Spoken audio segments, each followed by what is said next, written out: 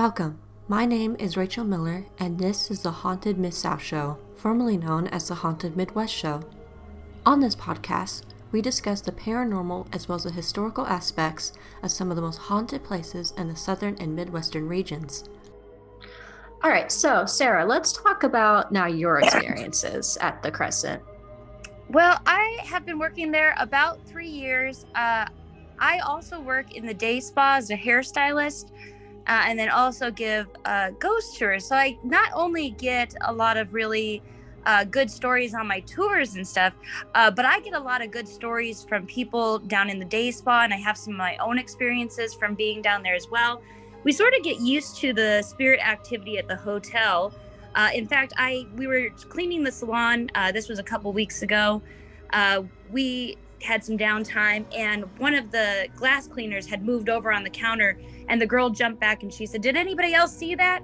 And one girl said yes, and 4 of us said no, and then we just went back to cleaning, because it was just like, okay, well, just another little spirit happening. So we get a lot of little things that happen, or you're so sure you saw somebody but without a picture, it's so hard to tell.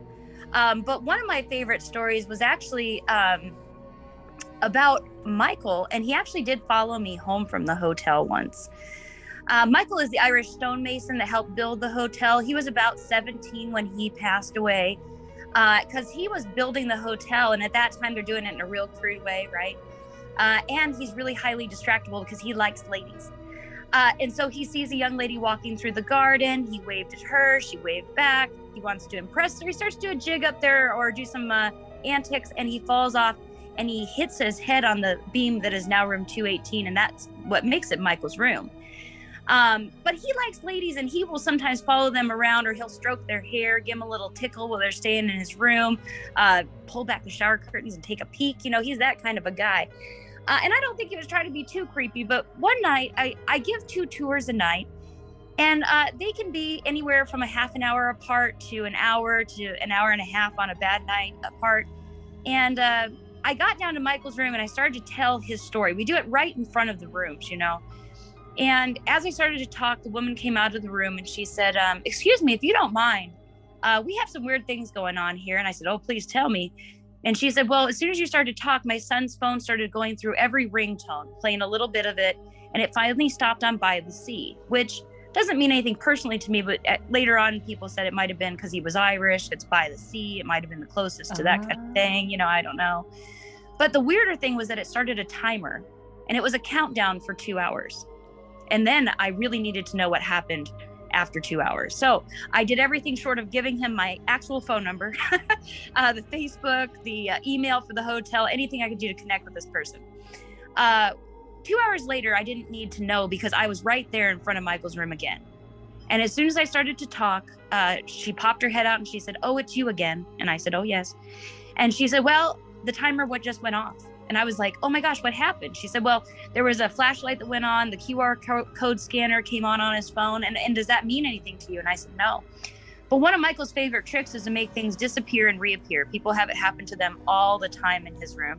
And for the next week of my life, I thought I was losing my mind. Everything in my life would disappear and reappear right in front of my eyes, like a pair of shoes that I had ripped apart my entire bedroom looking for would be right on top of the laundry basket, sitting there very pretty, like they had just been put there for me. Or I was paying bills, lost a pen on top of some papers, looked everywhere for it, tore up the whole table, finally went back to pay my bills, and there was that pen sitting right on top of the papers where I had left it. So, Wow. And finally I had to just go back to the hotel and ask him to kindly stay at the hotel so I could get on with my life. And I have not had anything like that happen at my home. So he can do that sometimes. Well, it's nice of him to, at least listen to you and go back. Yeah, no, I'm under the impression he listens real good. He just likes to test the boundaries, as a 17-year-old boy would do. Oh, that's Makes funny. Sense. Yeah. That's funny.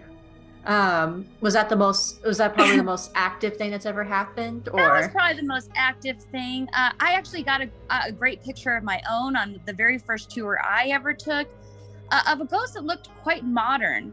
But in the picture, my daughter was in it, and it was of a blown up mirror in the hotel. And that's where we get some of those spirit activities, a reflective surface.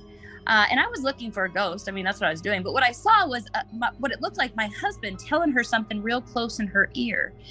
And I sort of showed the picture to him. The man had a ball cap on, like my husband wears every day of his life. I showed the picture to my husband. I sort of laughed because she's like spirited, right? That means she's naughty in public. She doesn't listen very good and she gets excited. So we often, kind of tell her in her ear so we don't embarrass ourselves. I laughed and I said, what was she doing in this picture? And I kind of rolled my eyes. And he said, well, first of all, that's not me. I was like, what? And this guy was close enough that you could see her hair was behind his cheek. And of course, we looked through the rest of our pictures for this guy on the tour, just another person in the crowd.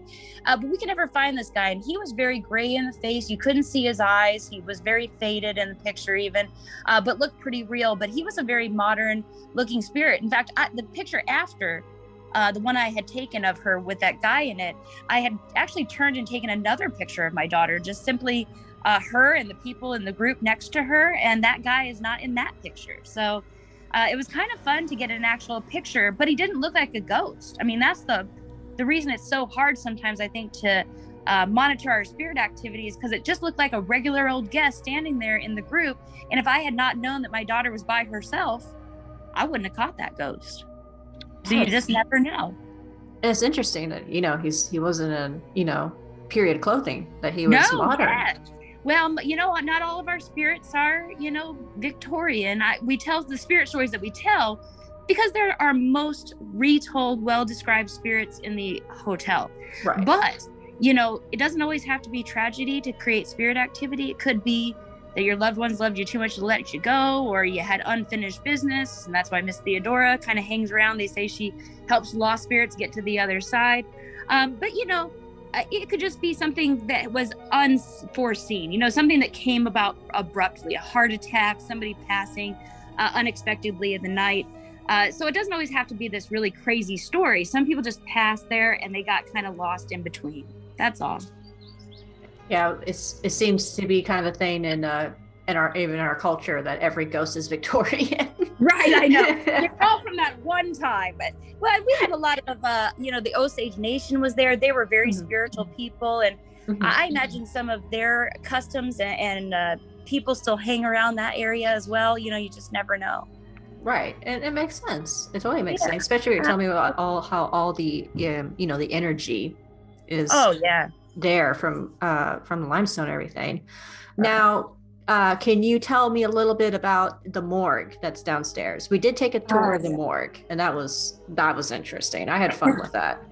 The morgue is really a cool place, and that's just because I really also love history, and that was the original kitchen in the college days. So I always think of it being this bustling place where these women were making food for the college and the hotel, and I imagine little Brecky coming in and getting a snack and stuff. But the morgue was later used for a much more nefarious purpose, which was for Norman Baker to do his autopsies in. And he would take out tumors, affected organs, all after they had passed. He didn't believe in surgery before they had passed on, for cancer treatment, but he sure believed in it after they passed on. And he started collecting these, kind of parts into jars. And then eventually he kept them in that basement for a long time, but he had taken a picture of them and sent him out on a flyer to everybody he knew. And that's actually what got him arrested eventually. He was arrested for 7 counts of mail fraud in 1939, but he had already been at this business of this cancer curing for about 10 years almost at that point. But he would take bodies that passed away at the hotel down into this morgue area, and that's where he did all those things. And including, this was probably the area where they were mixing the formula number 5 as well. He oversaw every single batch of it. He wanted to really upkeep the illusion that this was really something that worked. And if it wasn't cooked up just right, that it would not be successful either. So that was a pretty interesting place to be. And it is creepy. We get a lot of people say that little shadows kind of move across the floor, or they see a very tall man walking around down there. Now, Norman Baker was not a tall man, but I don't know if Dr. Statler, his head doctor, might have been, or maybe it was just a helper that happened to spend a lot of time down there in the morgue. Now, I actually didn't know that it was a kitchen. Oh, yeah. So that's interesting that it went one way, completely the other. 2 different purposes. Well, that's why the icebox was there, though. It was not a coincidence that he didn't put the icebox in. Okay. The kitchen used it at that time because that was the only way to keep meats and cheeses cool, keep things better for longer. And he just used it for something different. He was still using it as an icebox. He was just keeping bodies in the icebox, and then having the mortuary take them away. So he was definitely still using it similarly, but for different things. Now, can you tell me what was in the form, or what was it? What did you say was number 5? Yeah, formula number 5. What was in it exactly? It was mostly ground up watermelon seed, like some brown corn silk, red clover, some water, carbolic acid, some mint. And it was just really a concoction of nothing helpful, nothing necessarily hurtful. Carbolic acid is not good for you, but it certainly wouldn't kill you. But it gave that impression when they got the injection that it was actually actively working. So, but there was really nothing in it that was doing anybody any good. Right. It was the illusion that it was doing something. And he was doing these injections up to 7 times a day to make them feel important. And people, when they there was probably about 40 people that passed away at the hotel while he was at the Crescent. Now, again, he had been doing this for probably, at this point, 7 or 8 years up to this point. So who knows how many people that actually did pass away in his care. But they know that the local mortuary fessed up to the 40 bodies. And there was almost 500 jars of parts that they had found uncovered in a basically a hole in our backyard a few years back, February 2019. So actually to find the jars of parts that he had disposed of, and they're currently being tested at University of Arkansas. Of course, we're at the bottom of the priority list. It says there's no case pending, Right. But eventually we hope to have real evidence. We know it's organic material in there and that it's alcohol and not formaldehyde. So it wasn't really meant for medical use. It was really a collection or display or something, which is even a little creepier, if I'm honest. Yeah, I think when we were in the morgue, did he say he thought that he could convince people if he removed the tumors, like, see, yeah, I removed exactly, the tumors. Like they would just fall out of their body, from drinking this or using this formula number 5. Very similar to probably the way the healing waters were supposed to work. But of course, we know by this time he's really just using this as a snake oil. So. And now Norman Baker actually fled, right? If I remember correctly. He got arrested in Eureka. Okay. He fled Muscatine. So that was his first cancer hospital, was in Muscatine. He had been shot up, and there was some controversy around that, but his hospital had been shot up, and he had been arrested for impersonating a medical professional, which is exactly what we, think he should have been arrested for. But at that time, the punishment was only 1 day in jail and $1,000 worth of fines. So he paid his fines, and then he ran down to Nuevo Laredo, Mexico to avoid doing the 1 day in jail, which eventually he went back up and did because he wanted to come back to town. But at that point, he started a smaller hospital in Mexico and another radio station, which actually was one of the biggest radio stations at that time. It covered all the way from Mexico to Alaska, and he was kind of a household name at that time. Then he was invited to Eureka Springs because they saw the money that he was making. He was one of the few people in the Great Depression times that was making a ton of money. And so they invited him here. But of course, he did some nefarious things, and then they were ready for him to go. So that's when they started watching his mail very closely and got these mail frauds. So used as kind of an Al Capone thing. Instead of the other punishment wasn't enough, so they just made something else up. So had to lay multiple things on him. Exactly. It still only got him up, just under 4 years in Leavenworth prison, but it was a federal offense, and so they were able to at least imprison him for a short period of time. And the momentum stopped at that point. Then his career, his notoriety, everything that everybody was talking about went, to being nothing at that point. So that was really his punishment. He wanted the notoriety, the fame. Yeah, and that's the best punishment, is having it all taken away from you. Oh, absolutely. Yes, I believe so.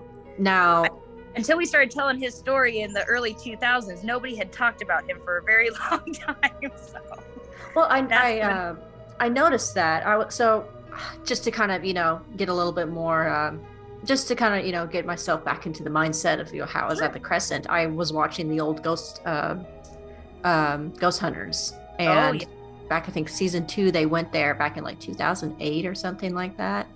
And I noticed in the episode, though, Norman Baker hadn't been mentioned at all. It was Dr. Ellis, I believe, is who they were talking about. And he was a real doctor from the beginning of the hotel. He was there for sure. But like I said, there's been a lot of research, a lot of things being noted. In fact, I had a guest on one of my tours in the last probably year, 2 different times. I had one that was a granddaughter of Dr. Statler, which was Norman Baker's head doctor. Now, after the tour, she came up to me and she said, was anybody arrested with Norman Baker? And I said, oh yeah, there was about, 7 of his employees that were arrested with him. And she said, my grandfather was Dr. Statler. She said, but in our family, we never talked about why he got arrested. It was just that he had been arrested. We knew that he was a doctor, and that was all. And she goes, until I took your tour, I didn't know that much about it. So it wasn't something that was really talked about. And I had another guest, and she said, now she was an older lady, but she said her mom used to talk about visiting her grandma at the cancer hospital in Eureka Springs. Oh, wow. And again, had never even thought anything of it till coming to the hotel and hearing the story of the cancer hospital there. That's so cool. I love hearing stories like that, of like connecting people to the past like that. Like, yeah, no, this is real. My family was there. Right. That I literally have a connection to that. And again, that nobody talked about it. It was very taboo. It wasn't something anybody, wanted to talk about. Right. And there wasn't a lot of like class action lawsuits. It wasn't on, TV or the radio. It wasn't big enough for all of that. But it definitely had happened. Locally he was known about, but not necessarily nationally. That's, yeah, I love hearing about, like, just like you said, back then, there wasn't as much media. There wasn't social media, there wasn't, right. I'm sure nowadays it'd be hashtags, stop Norman Baker. Right. If it was today. Notorious for a whole nother reason. And he was in some ways, but just not as much as you would think. Not like most of pop culture that was happening back then. So yeah. And I'm sure a lot of people believed, that he was helping them. Oh, sure. Well, he looked successful. A lot of people came into his cancer hospital without cancer. They'd say they had a stomach ache. One of his, now he only had one real doctor, but imagine he's running 3 hospitals with one real doctor. So he had a lot of these guys that had an eclectic medical degree. They weren't real doctors. They had a 2-year program kind of thing going on. And they would say, oh, your stomach hurts. And they'd press all around them. And they'd say, oh, it must be the cancer, and write you up for a treatment. They'd see them for 6 weeks and they'd send them off totally healed of their cancer, except for they hadn't had cancer. So it looked like a success story. So obviously that's how most of it even looked real. But on the other side of that, when people really did come with cancer and they got to the point where they were really sick, sometimes it just wasn't enough time to send them home, quote unquote, healed, because he often would do that as well. It's just, they looked pretty bad. He'd say, wow, you look great. I think your cancer's gone. Time for you to go home. So he didn't really want them to pass away there. But when they did, he took advantage of that as well, collecting their parts and then being able to use that for his next advertisement. So, and I'm sure he had some excuse, like, oh, they came too late, That's exactly. Well, no, a lot of times too, it was their mental therapeutics. They weren't doing the mental therapeutics right. So it wasn't that his formula number 5 wasn't working, but the other half of it is the patient themselves. So, and of course, people were like, yeah, I guess not. So. Now I'm remembering the first night we stayed there back in August. I do remember one thing, and so we were on the 3rd floor, and we had heard squeaking of wheels, and we were later told that sounds like a Gertie that was being pushed, because I think, if my memory serves me correctly, wasn't there, I don't know if there was a way to the morgue in that way, or were they pushed? Right next door to your guys' room, most likely, was probably the pain asylum, which is 3,500. It's in our annex. But that is where he kept the patients that were very sick.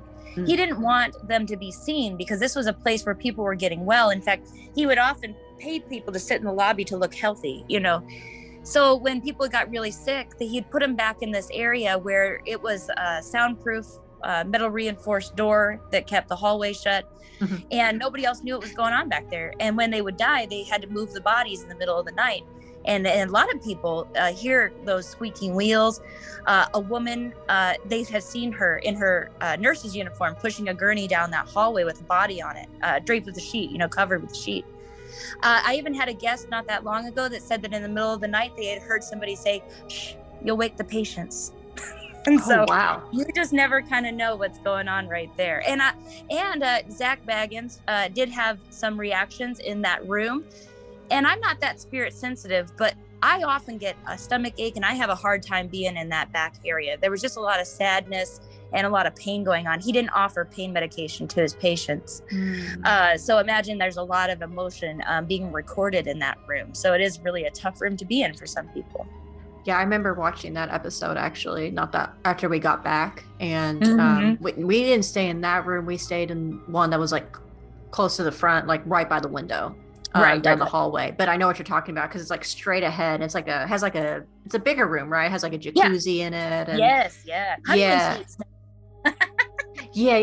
I remember exactly. And I remember I was worried the first time we went though. The second time we went, I was like, because I'm sensitive to things just in general. Gotcha. And I was like, I really don't want to get sick. So when they said third floor, I was like, And people they will get a little, sometimes they didn't even know they're that spirit sensitive till they're in the hotel. And they kept having these little bouts of dizziness or nausea and things like that. And, sometimes they're dehydrated, but sometimes they just didn't know how spirit sensitive they were. Right. They hadn't been in a real haunted place, like this. So. And I feel like you don't even have to be that sensitive not to pick up on something there. Well, that's because I'm kind of like you. I'm a little maybe empathetic or I'm sensitive that way, but I'm certainly not necessarily clairvoyant of any sort. But I do have a lot of feelings and experiences and see things that I had never been privy to in my life, just being in the hotel so much. Now, I will say there was one point in the governor's suite we all three got a little emotional. And it was when we had the Ovilus was going off. And I think we were talking to a woman. And this was after we went to the front and everything. And we were talking to her and we think it was a woman, it was just a feeling. I can't describe it. It was just, and we all three felt it. We were all like, I think it's a woman.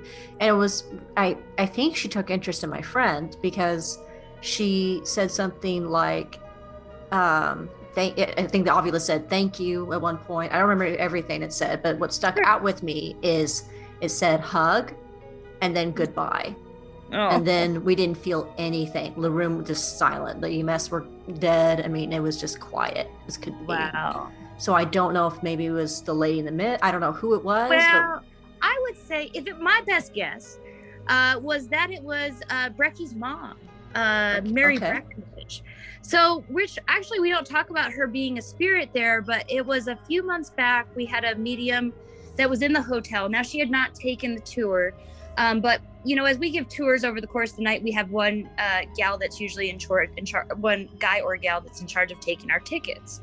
At this point, it happened to be my manager, my supervisor, and she stopped by and she asked Deborah if she could ask her a few questions. And she said that one of the things that she had seen in the hotel was a woman standing on the second story. But you remember, this is where Mary Breckenridge and Brecky would have lived, was in that room that you're talking about. But Mary Breckenridge has also been seen, she said, standing at the top of the second floor of the stairs with her hands on her hips looking out over the hotel. But at that time, it would have been the college. Now, she was in charge of teaching health and nutrition.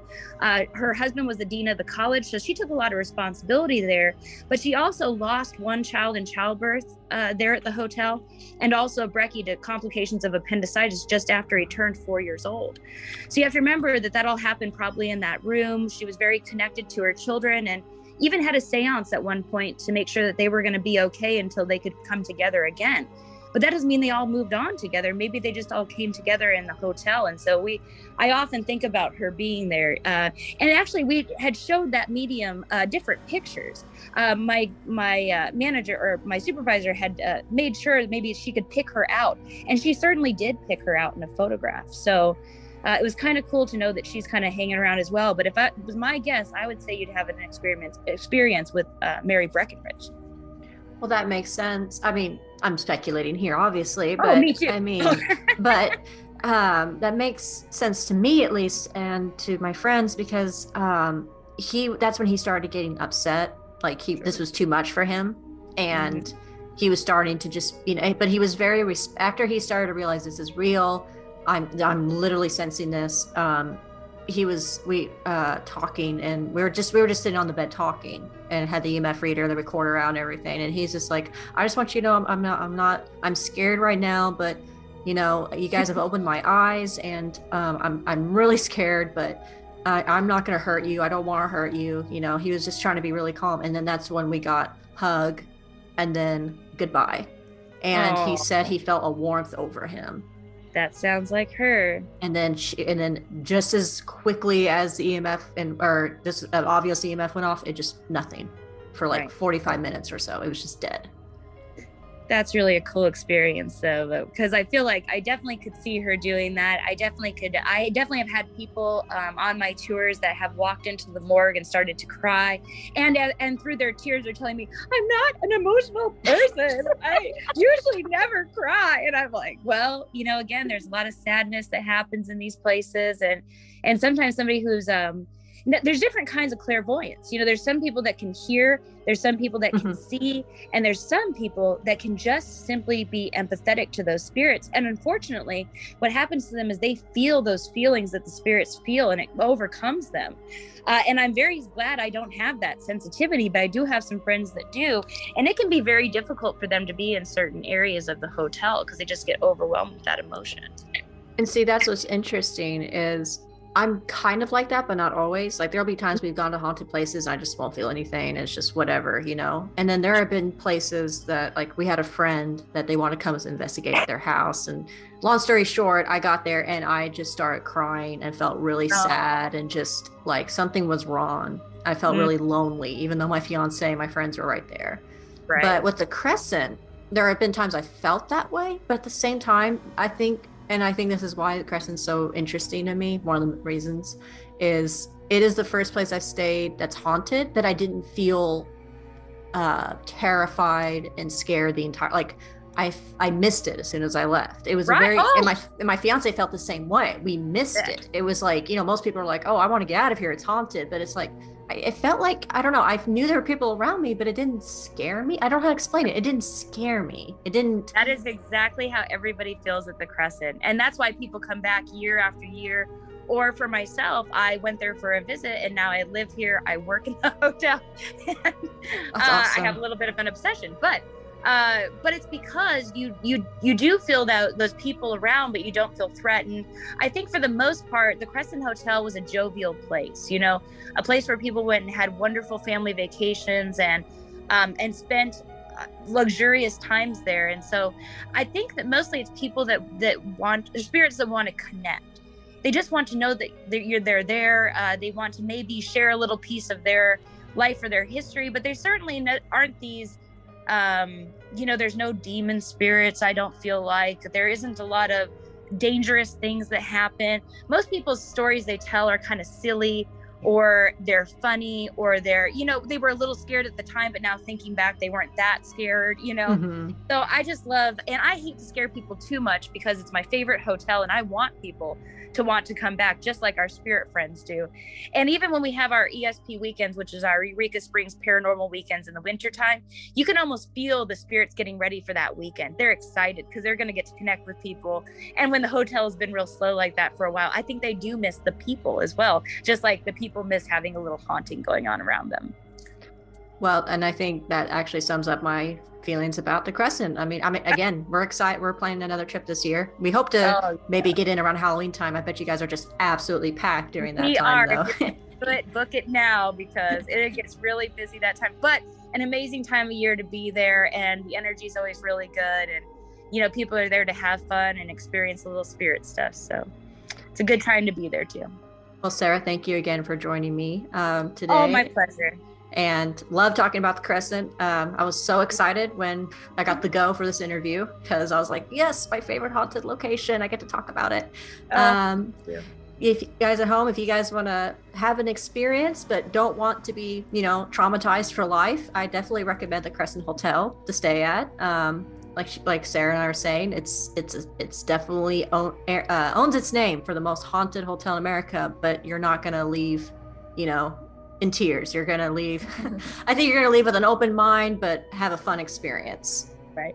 Very good.